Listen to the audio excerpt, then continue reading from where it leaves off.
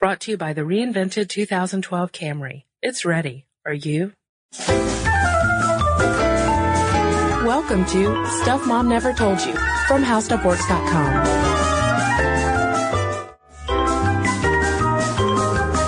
Hello and welcome to the podcast. I'm Kristen. And I'm Molly.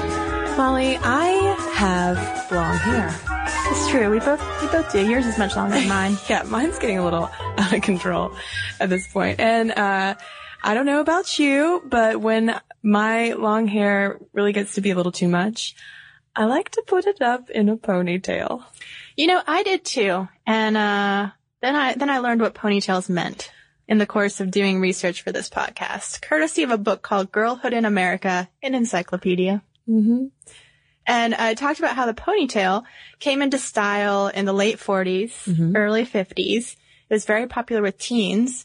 And the author Miriam Foreman Burnell writes, the ponytail's name harkened back to horses, animals considered to be erotic fixations among young girls. In this style, the hair is pulled back to reveal a maturing face. At the same time, the hair is playfully colt-like in the back, wiggling and bouncing as a girl walked. Revealing yet sprightly, innocent yet erotic, this look reflected the cultural position of the teenage girl in the post-war United States. And I gotta tell you, every time I put my hair up in a ponytail before I go on a run, look at myself in the mirror and say, Kristen, my God, you look so innocent and yet so erotic. And then I just trot away, colt-like, galloping down the road. And then do sexual just connotations of what you look like as a bouncing horse fill your mind. Yeah, I mean, people stop and watch. Jogging is so erotic. Oh, Molly, I don't jog, I gallop. Gallop and trot. Unbridled. In the streets of Atlanta. Oh, well, our topic today is horses. Yeah. And that just kind of throws I think it throws all the issues just into the melting pot all at once, and that's just girls' hair. Yeah. Like, I mean, that's not even horses. Yeah, we haven't even got to horses. We're just talking about ponytails, and it is already getting saucy up in here. Because you put the word pony in there, and people are going to bring all these conceptions as to why girls like ponies to the table. The stuff about sex, the stuff about being innocent, but also being free and unbridled. Yeah, it's all of these are going to come into play in our investigation of why girls love horses so much, because it does seem to be a rite of passage that girls love horses. Girls love horses. And when I think about my own girlhood experience with horses, it was kind of strange because I sort of stole my sister's horse obsession. She got really into horses. She's a little bit older than I am, so she hit the horse phase, and she started drawing horses all the time. She's not listening to this. Sorry if I'm sharing too much. But she would draw horses all the time, and I was kind of jealous of how great she could draw these horses. So I jumped on the drawing bandwagon, and so I would try to draw horses as well. And they just always kind of looked like misshapen brooms. It's really the only way I can describe it. And I really wanted to love horses. I felt like I should love horses. See, my neighbors had horses, and I remember when I was little, one of them kicked my dad. Ooh. And they also just smelled awful to me. And like, when I was little, Kristen, I didn't even go into the fresh market because I thought that store smelled awful. Oh man. It was the coffee. So you throw a horse in there with horse poo, and I'm not gonna be going for that. Mm-mm. But I'll tell you what I did love. What? My Little Ponies. Oh yes. And also a fun fact about these we came across in researching this podcast is that it's not like Hasbro set out to have a pony toy. Right. They were just doing some crazy, like, pie-in-the-sky research, and they kept saying to little girls, what do you think of when you close your eyes? I think they expected to get these really detailed descriptions of, like, princesses. Well, it was when they close their eyes to go to sleep, like when they're trying, to drift off into dreamland. What makes you happy to think about as you do that? And by and large, all of them said horses. Yes. And so they just threw like a brown horse on the market in the early 80s. It sold like gangbusters. So they're like, oh, well, let's girly it up. And they put it in colors. And now My Little Ponies have entered, I think, the Toy Hall of, well, not the official Toy Hall of Fame, but the Toy Hall of Fame in my heart. Yeah, they sold 150 million of them. And I like that they call the colors that My Little Ponies come out in as fantasy colors. Yes. And I'm going back to that dream thing, because girls weren't just thinking about brown horses in the stables. No, they were thinking about fluorescent, multicolored, magical horses. Prancing around. And Hasbro makes a point of not making My Little Ponies in stereotypically boy colors, like the primary colors. They're all in sort of this girly palette. And this author, Ellen Sider, makes kind of a good point that in contrast to like our doll podcast, Kristen, where, you know, you can get into, we're just teaching girls how to be mothers and to caretaking, whatever. There's really not that element with playing with My Little Ponies. These are, you know, horses you make gallop, and you don't have to, you know, there's no boyfriend like Barbie, and you're entering more of a magical playland than maybe a baby doll would allow you to do. And at the same time, you have a mane and tail to brush and braid and decorate with hair clips. But, you know, and that's what I got. I did. That's what I got on My Little Pony too. But let's get back to big ponies. And some authors that we've looked at say that that's part of what girls like about real horses too, is this something that they can take care of, something that they can watch over and have responsibility for. And, you know, a few authors say that that's one of the main things that girls are really into about horses. Yeah, because we should note that when it comes to riding, like actually riding horses, equestrian clubs, different associations, women make up a majority of horse riders and horse owners. It's astronomical. In fact, there are a few articles we read about how in college scenarios, if colleges put in an equestrian team, it solves all their Title IX problems immediately because so many women want to continue riding. And it's just sort of an interesting thing to throw out is that girls are trying to find ways to stick with it, even though we tend to think of, you know, it's little girls have this pony mania, like Santa bring me a pony sort of thing. And I think that boys might not have as natural of a draw to horses because when men had this, you know, historical association with horses in terms of work horses and war horses. So they were always being used for some kind of purpose. But when it came to girls being able to ride horses, there was more of that human animal connection, connecting with the empathy. And then also, of course, the sexual aspect, which we'll have to talk about. Do you want to just go ahead and talk about sex now? I think it's the thing where let's just get it out of the way. Let's talk about sex, yeah, because that's what most people think. There's some kind of Freudian connection to girls liking horses. It's because we all want to secretly have sex with them. Well, it's just, yeah, like a big, you know, and the words, you can't really even talk about the words without like a double, you know, without some innuendo, like mounting a steed, like mounting a stallion, yeah. I mean, it's all in there. And this association of horses and Freud comes from this 1909 case study of little Hans. And poor little Hans was scared of horses. And his dad, who was pretty familiar with Freud's Oedipal complex idea, writes in and says, hey, I think that my son would be a good case study for you because he's scared of horses. And I'm pretty sure it's because of me. Yes. Because at the same time, while he was scared of horses, he also had a little bit of an obsession with his penis. Yes. And he would... As you know, a young 3-year-old boy discovering his body might. So basically the father's theory was that the son who had some kind of romantic attachment to the mother and he wanted to come sleep in the bed with them. He wanted to sleep in the bed with them. He had dreams about having children with the mother, and the dad would be like, oh, whose kids are these? And he was like, oh, well, they're mummies and you're the granddaddy. Yeah. And he kept referring to his father as having like horse-like characteristics. He'd say, Daddy, don't trot away from me, or your skin's so white like that horse. And this is where it gets kind of crazy because people think that, you know, since this dad knew about what Freud was all about, he kind of fed Freud some lines. Cause Freud never met the child. This was all sort of, facilitated by the father. And, the father alleged that little Hans saw some horses fall and just couldn't leave the house because he was so destroyed by these horses. And, Freud would feed questions to the father would report back on what Hans said. And what they worked out was that the horse was the father for little Hans. And, obviously horses have big penises. And so that was where the penis like obsession was coming from, is he wanted to be the manly man like his father and sleep with his mother. And, the fact that the horses were falling over was his fear of castration. So there you go.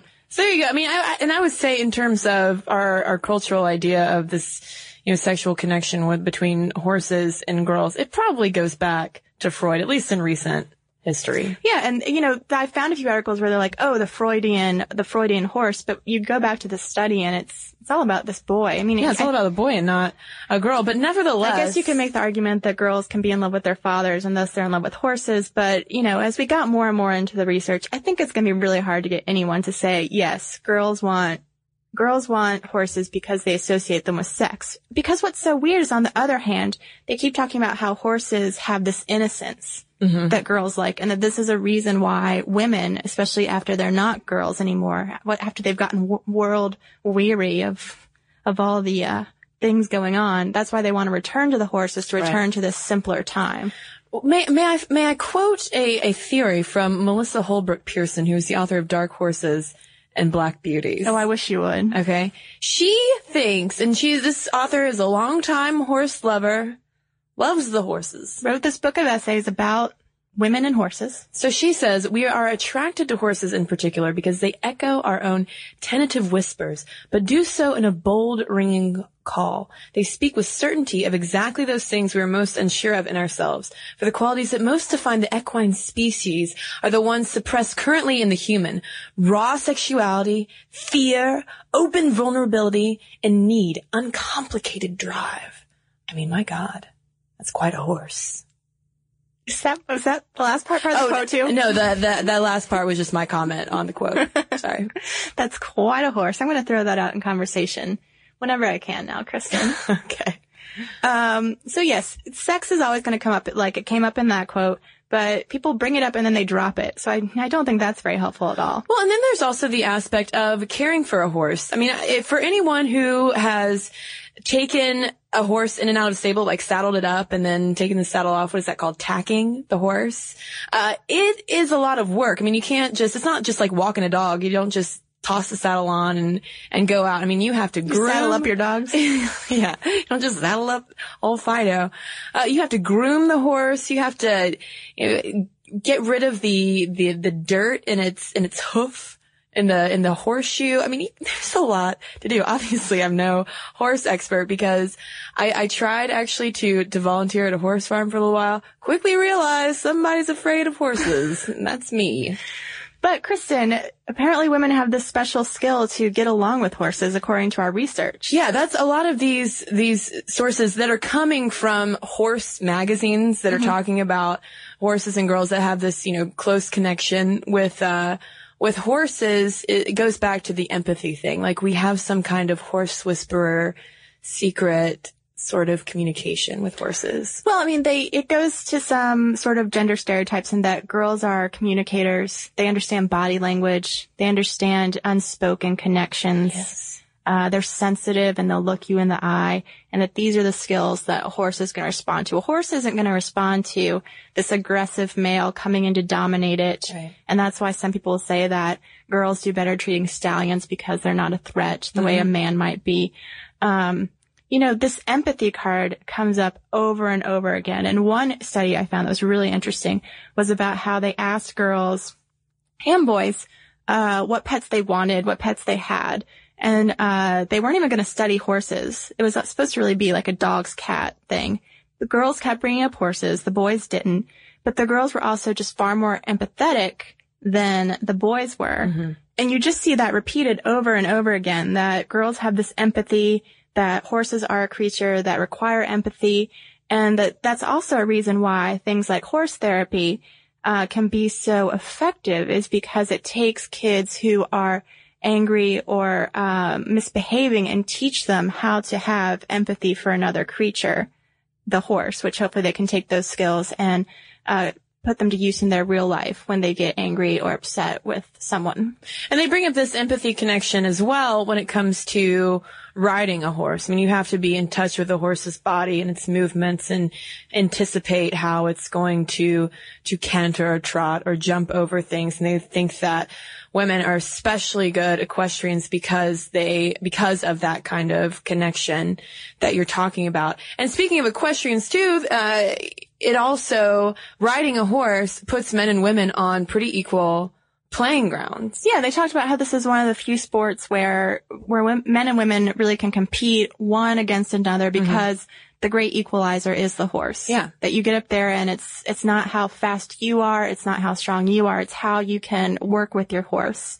And so I think that's an interesting theory. I also think that there's something to self-esteem. If you're good at riding horses, as a girl, and you can get up and sort of master this powerful creature, that's something that I don't think girls get a chance to do as often as boys do. I think it's a very empowering creature because it is big, because it does respond to not your strength or your force, but to you as a person. A lot of the horsewomen who were interviewed made mention of that factor, that it's freeing, you can ride away from all your troubles and feel good about your ability to get along with this horse. Yeah, I mean, absolutely. Just from my pretty limited experience with horses, the thought of sort of mastering and building a relationship with a 2,000-pound animal, who could kick me in the head or whatever, run me over. I mean, that would be a pretty powerful type of thing to experience. I, for one, it is a little scary for me, but I bet that if you did come from someone who is scared, I mean, it's natural to be scared of something that's bigger than you, I think. Right. And then you did master it. Sure, I would feel such a sense of accomplishment, of course. You'd be on top of the world, Kristen Conger, and on top of a horse. Maybe it's time for me to start riding. You'd be saddle up. You'd be like the Old Spice guy. Yes. I'm on a horse. There we go. I wonder if that's why women will like horses now. I bet in 20 years there'll be some study about the impact of that commercial. About the Old Spice man on a horse, and how girls who watched that commercial when they were 10 learned that sexuality of the Old Spice man was linked to this horse. It'll all go back to sex again in 20 years. Yeah, we're going to have to write that down and come back to it. But I would make a bet too, though, Molly, that in 20 years, horses aren't going to go out of style. I don't think that this connection between younger girls and horses is ever going to just fade away. I mean, think about ride off, if you will. Ride off into the sunset. Because think about, say, Black Beauty. Yeah. It came out in 1878. Mm-hmm. And it's still so popular. And it's just one of, 1,000 horse books that you can get from a library if you're a young girl. I just remember those horse book sections. And since I found horses really smelly, I didn't tend to read those. But I think I lacked empathy as a kid. Well, maybe it's time for both of us to head over to the stables. Maybe. That would be quite the Stuff Mom Never Told You field trip. That would be something. If anyone in the Atlanta area wants to give me and Molly some free horse lessons, send us an email. But anyway, I think now's the time, since neither of us are obviously horse experts, neither of us are equestrians. I would like to hear from some folks in our audience about this whole horse thing. If you are a rider, what draws you to the horse? What is it like to look into the eyes of a horse? Will it change my life? Let me know. momstuff@howstuffworks.com is the email, and let's read a couple of those. Okay, I'm going to read two really quick ones about the Shaving Legs podcast. And a really quick one from Andrew, who writes, so according to the timeline of when women started shaving their legs, which we talked about in the podcast, in 1912, when the movie Titanic is set, when Rose takes her dress off to have Jack draw her aboard the ship, she should have been sporting a healthy amount of body hair. Weird how that wouldn't have translated well to the 1990s audiences, and therefore the facts shifted a little. Yes, Andrew, and all our listeners out there, when you are watching a movie that takes place before the 1920s and the girls all have smooth skin, something is amiss. To follow up, I want to read a real quick one from someone who wants to be anonymous. And we talked about how shaving legs is a cultural thing. She writes, I agree. I'm South Asian and was born in North America, but my mother is from India. All the time I was growing up, I had never seen my mother shave her legs, and she never suggested that I needed to either.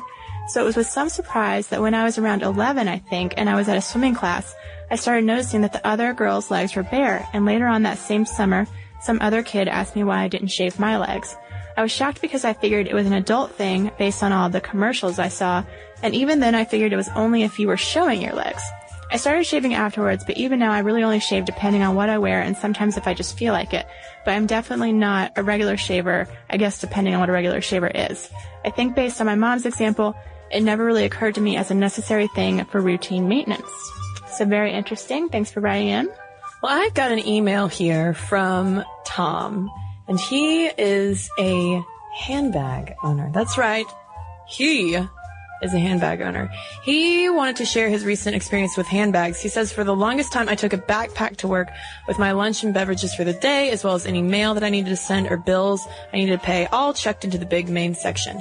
Unfortunately, the one I'd been using was a cheap backpack with all plastic inside that kept cracking and falling apart, leaving a light black dust on almost all the stuff I toss in there. I've had that same experience with a bag that's breaking down. It's terrible.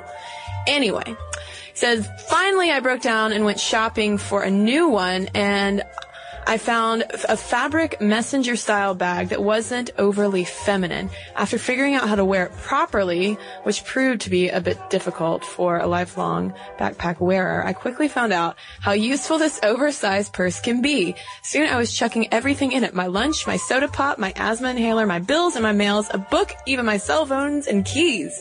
I've also discovered how perfect all the little pockets and chambers in the bag are for organizing everything so I can get to it quickly. I wish my bag were that organized. This thing is perfect for lightening the load on my pockets and finally bringing to an end to what my mother so charmingly refers to as the elephant balls look. Fill up your pockets to the brim with everything you might need for the day, and you'll see what she means by that. I like this thing so much, I'm thinking about getting a second one for evenings and weekends to carry all the stuff I usually chuck in my pockets during my free time.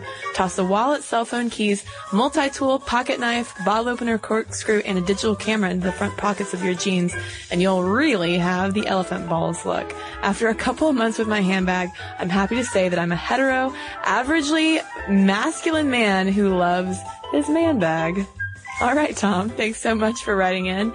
And if you would like to write to us, our email is momstuff@howstuffworks.com. You can also leave a note over on our Facebook wall, or you can tweet us at Momstuff Podcast. Then finally, you can check out our blog during the week. It's Stuff Mom Never Told You at howstuffworks.com. For more on this and thousands of other topics, visit howstuffworks.com. The howstuffworks.com iPhone app is coming soon. Get access to our content in a new way. Articles, videos, and more, all on the go. Check out the latest podcasts and blog posts, and see what we're saying on Facebook and Twitter. Coming soon to iTunes.